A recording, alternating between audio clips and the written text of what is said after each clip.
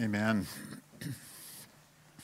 Well, we're going to continue on in this sermon series in which we're talking about our transition from where we are to where God is calling us towards. And we're calling it loosely walking on water because it feels a little bit like the footing is unstable. And so we're talking about that, and we'll continue to work through that in the next few weeks. And today we're going to focus on prayer. And first I want to tell you a bit of a story. About 4 years ago, of course that's in pandemic years, it would be 6. Some of this gets a little fuzzy in our heads, doesn't it? How long ago something was. But I think it was about 4 years ago that I attended an event in Calgary at Foothills Alliance Church. It was billed as a polite conversation between an atheist and a Christian. And in years past, that would have been probably billed as a debate. But on this occasion, it was a polite conversation between an atheist and a Christian. And on one side of the stage that night, we had the famous son of a famous man. Bart Campolo was on one side of the stage. His father, of course, is Dr. Anthony Campolo, or Tony Campolo as he goes by, who was a famous evangelist and professor at Eastern University in the United States. And Bart Campolo was representing the atheist on this stage that night. On the other side of the stage was another famous son of a famous father, and that was Sean McDowell on this side of the stage. He's the famous son of Josh McDowell. Josh McDowell wrote a book in the 70s called Evidence That Demands a Verdict. And it was a hugely popular book about evidence for why we believe in God and that sort of thing. I believe it's in about its 111st edition now, many editions later. In fact, Sean McDowell had helped write the latest version of that book with his father. So you can see how this is set up then. Two famous sons of famous fathers, one still a Christian, one an evangelist who still writes books and still teaches and preaches, and the other famous son of a famous evangelist who had recently deconstructed his faith and was no longer following God and was an atheist at this point in his life. And it was indeed a polite conversation. Both men were quite charismatic. Both men were quite polite with each other. And we all went away, and nobody was really changed by that event. All of the Christians that had come to support their Christian leader went away, Christians again. And a number of atheists who had come to support Bart Campolo were there as well to support him, and they all went away as atheists as well. In fact, one of my atheist friends in Calgary had been the guy who had invited me to this event. And so we had coffee afterwards and compared notes about it. But what struck me about that night was what Bart Campolo had to say about why he was no longer a Christian.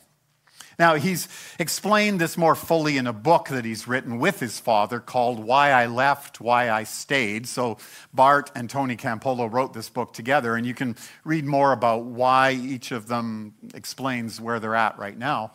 But that night, I was struck with one thing that Bart Campolo said. He said that he was no longer a Christian because he could no longer believe in the supernatural religions of the world. And I thought about that for a moment, and I thought, here's a man who says he's no longer a Christian, no longer a follower of God, and he was reminding everyone in the room that Christianity is a supernatural faith. And I think that's something that we have to remember and remind ourselves from time to time, that our faith is indeed a supernatural faith. Now, Bart Campolo is not alone in this deconstruction of his faith, and there are many who have lost their faith. There are many who are losing their faith, and there are many who have sort of a weakened version of their faith because they've kind of lost the supernatural in their lives. And I know as Christians, we sometimes de-emphasize the supernatural aspects of our faith, and we live very much in a world that has convinced us that the only things that are real are the things that we can detect with our five senses.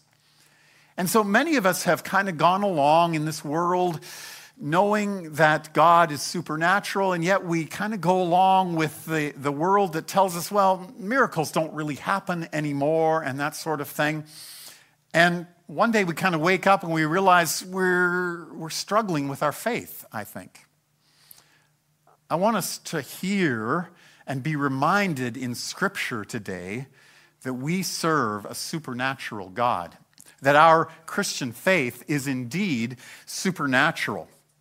You see, God created our universe and made it in such a way that it abides by certain scientific rules and that sort of thing.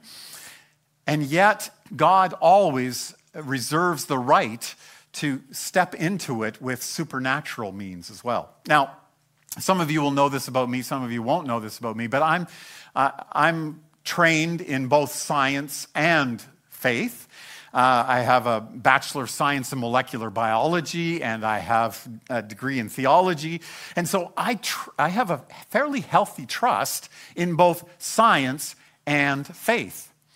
But what I want us to hear today is that we need to remember that we serve a supernatural God.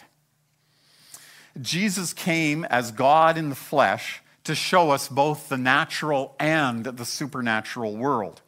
And Jesus repeatedly showed us signs and wonders and miracles to show us that he had power over the natural world.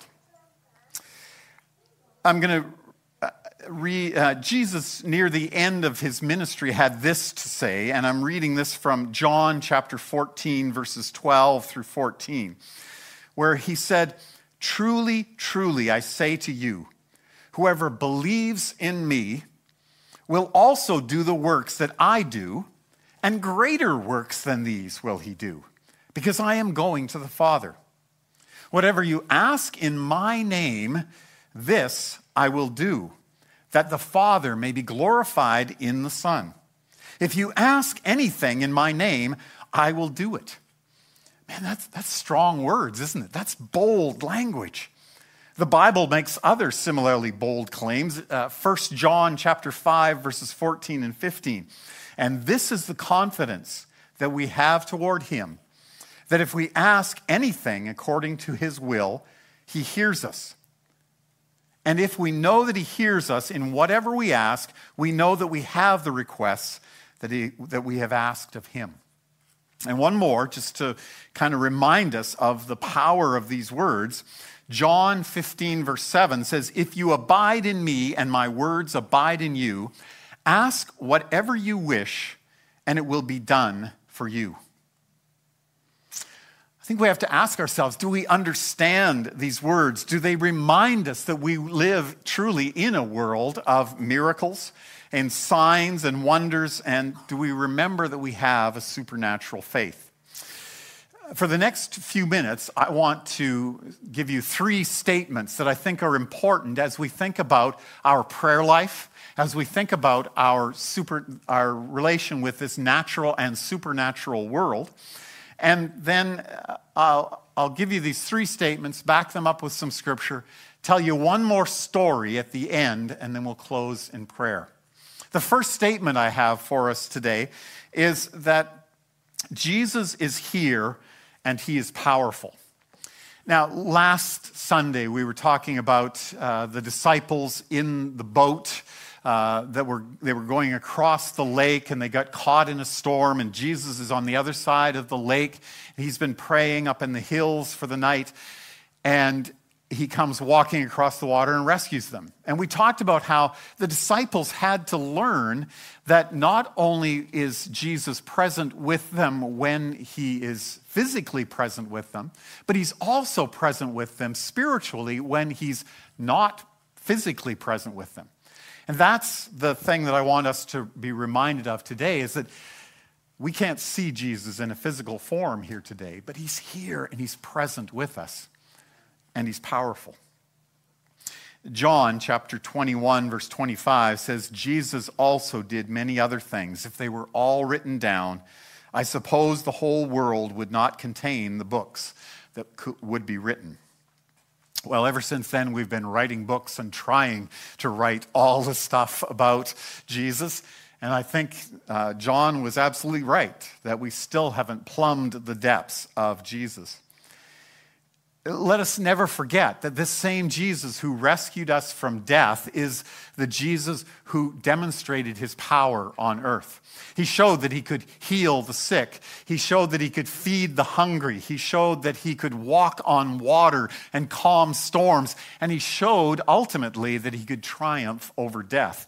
That is the powerful Jesus that we serve, and he is here and present with us. We must never forget that. Secondly, not only is Jesus here and powerful, but we can't do this life on our own. I want us to read John chapter 15, verses 1 through 7. And it's a bit of a lengthy passage, so I thought we might try reading it together. And so if you could read the large all caps in this passage that'll come up on the screen. There we go. So let's read this together. I am the true vine, and my Father is the gardener. He cuts off every branch of mine that doesn't produce fruit, and he prunes the branches that do bear fruit so they will produce even more. You have already been pruned and purified by the message I have given you. Remain in me, and I will remain in you. For a branch cannot produce life if it is severed from the vine, and you cannot be fruitful unless you remain in me. Yes, I am the vine, you are the branches. Those who remain in me and I in them will produce much fruit, for apart from me, you can do nothing. Anyone who does not remain in me is thrown away like a useless branch and withers. Such branches are gathered into a pile to be burned. But if you remain in me and my words remain in you, you may ask for anything you want and it will be granted. A good little exercise in our attempt to read Scripture together. I think it's always valuable to read Scripture as a congregation. But let me just highlight that last verse for us. If you abide in me and my words abide in you, ask whatever you wish, and it will be done for you.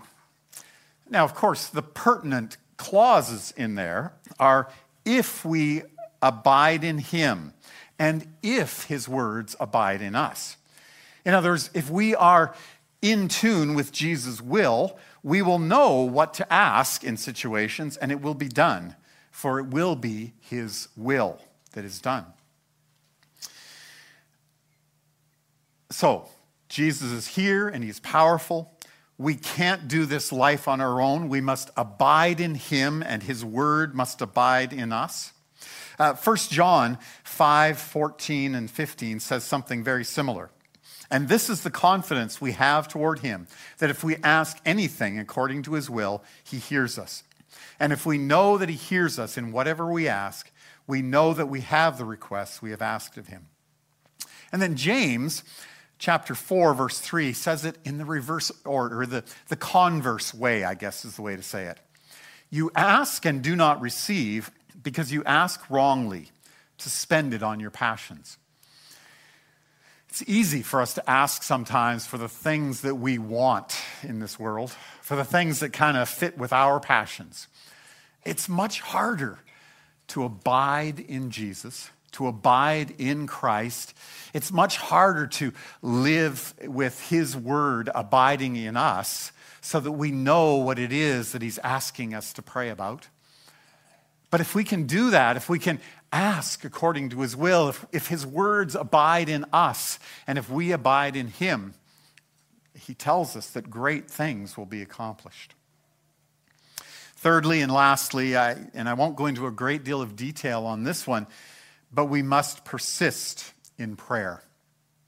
I think there's a whole sermon right in this one. And I know many of you have probably prayed for something for a long time. And sometimes you get weary in praying about that thing. There's some concern in your life that you would love to see answered. Some concern in your life, maybe it's a loved one that has walked away from the Lord or something like that. And you're getting tired of praying.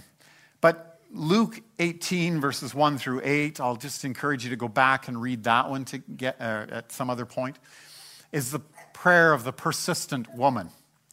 Jesus told that parable to remind us that we must persist in our prayers.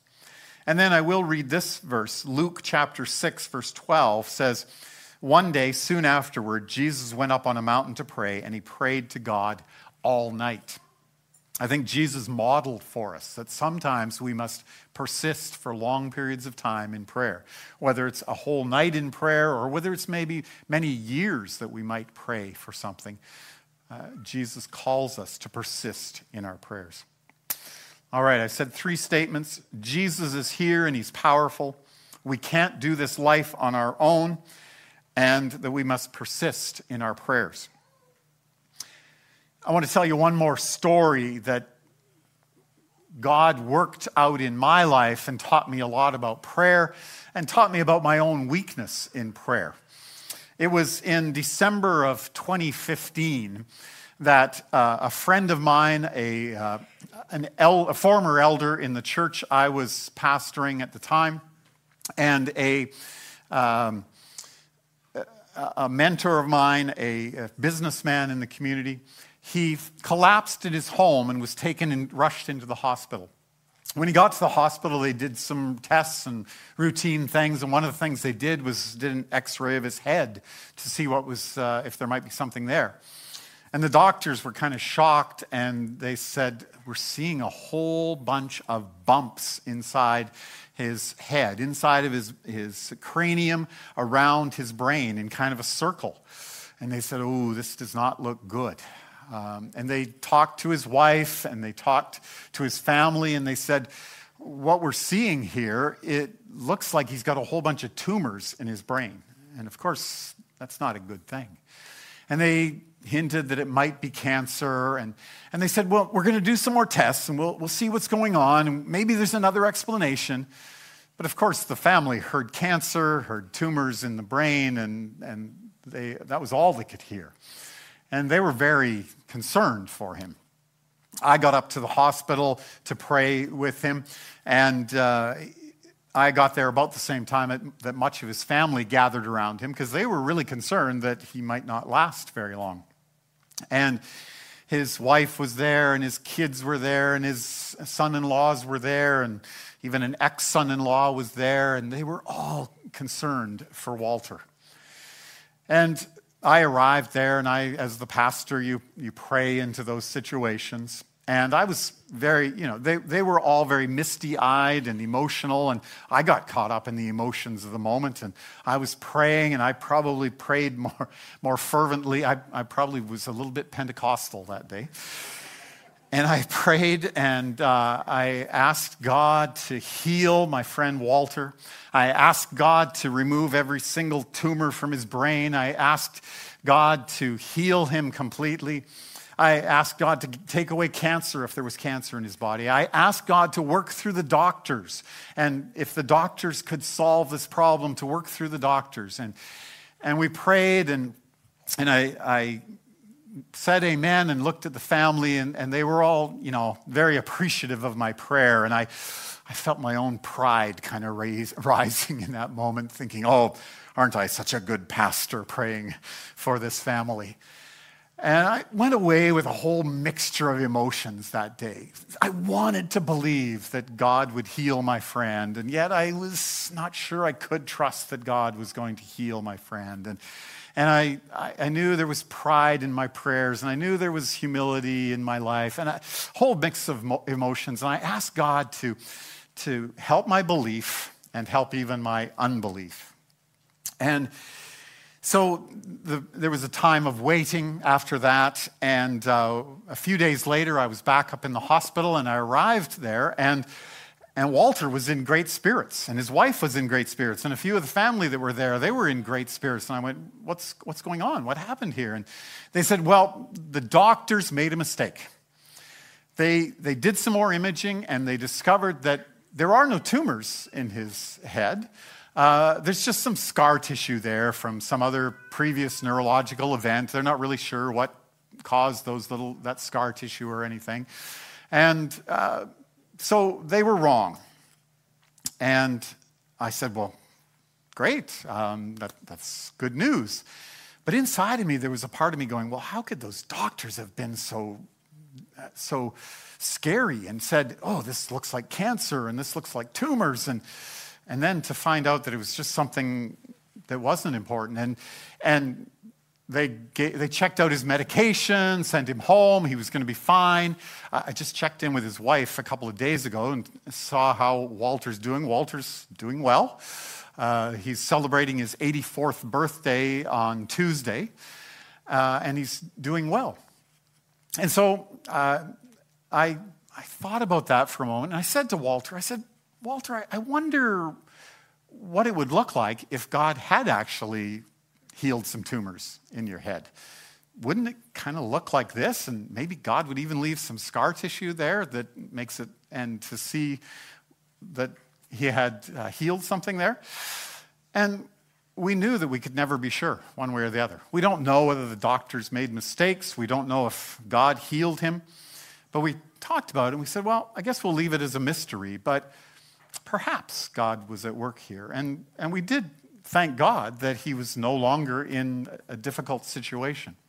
Well, the next day was the staff meeting at our church, and I was one of the pastors on a good-sized church in Calgary. And there were about 10 of us in the room that were praying, or that were having our staff meeting, and I brought up Walter and his situation and told the whole story of how he had gone into the hospital and they thought it was tumors and cancer and all of this, and that turned out it wasn't cancer and wasn't tumors.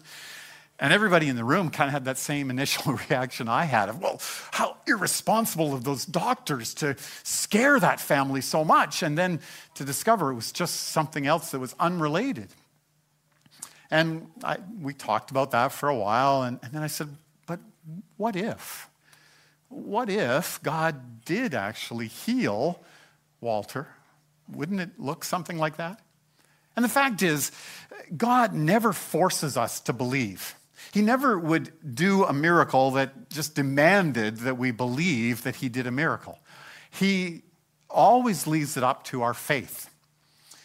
So to this day, I do not know whether God miraculously healed Walter or whether it was a mistake by the doctors or the tumors resolved on their own, or we'll never know the answer to these questions. But what I want to remind us here today is that we pastors and staff at churches, we can forget to rely upon the miraculous power of God, and we can forget to leave room for the miraculous power of God. We serve a God, we serve this Jesus who walked on water, who healed the sick, who fed the hungry, who did all of those amazing things, and he can still do those things today. And we need to leave room that when we ask and when we pray, that we're not just asking for the doctors to do a good job, and we're not just asking for peace in those situations. We do pray for those things. We pray for peace. We pray for the doctors to do a good job, but we also pray that God might miraculously heal as well. I need that reminder, and I need scriptures like these to remind me that our God is a faithful God who can still do miracles. Our faith truly rests on our supernatural Lord. In a passage in 1 Corinthians 15 that deals with the most important supernatural event of all, the resurrection of Jesus, the Message version of the Bible puts it like this. I like the way Eugene Peterson translated this portion of 1 Corinthians 15. He says, "And face it, If there's no resurrection for Christ, everything we've told you is smoke and mirrors. And everything you've staked your life on is smoke and mirrors. Not only that, but we would be guilty of telling a string of barefaced lies about God. All these affidavits we passed on to you, verifying that God raised up Christ, sheer fabrications if there's no resurrection. We serve a supernatural God who came to earth as flesh and blood human being and conquered death. Jesus was both fully human and fully man, or fully human and fully God, fully natural and fully supernatural.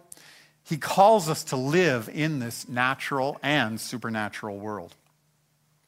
So this message is obviously also a call and an encouragement to pray. We're engaging in this transition process, and we'll be engaged in it for a few months here. And ultimately, it will lead to us hiring a new lead pastor for this congregation. And we want our Lord to be guiding this whole process. So that's why we've said, let's spend some time up front praying about these things. And next weekend, I would really encourage you, if you could, to pray in one of those time slots that we have set aside for people to pray.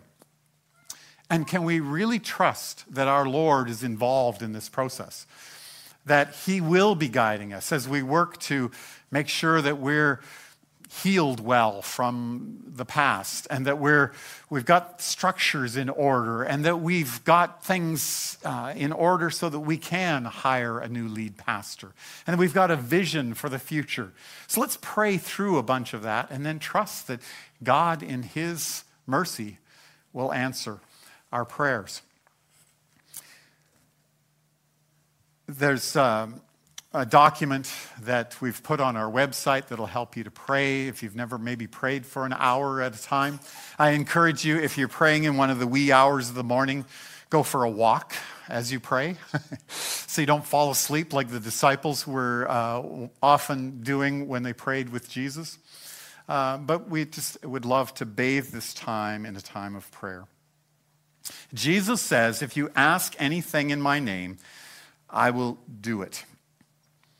Let us ask in His name and within His will for Jesus to work through our church and make it the church that He wants it to be here in Norfolk County. We're going to sing another song here together. I'm going to pray. We'll sing another song. And then I've asked Joel Houghton to come, and he'll lead us through a bit of a practice at the end here to just walk us through praying together. Joel is a reasonably new attender here at Evergreen, but I've already come to know him as a friend, and would ask him, he'll come up after we sing this song together to lead us in a practice. Let me pray with you before we do that, though. Lord God, we recognize that we are broken humans, and we struggle so much to trust you. We live in a world that is very scientifically oriented and doesn't trust in miracles very much. But God, we believe you are still a God of miracles. That when we pray, we can trust that you will answer those prayers. And so we ask that you would encourage us in our prayer, encourage us in our faith, and help us to trust that you are indeed at work in our individual lives and in our collective life as the church here at Evergreen. These things we pray in the name of the Father, the Son, and the Holy Spirit. Amen.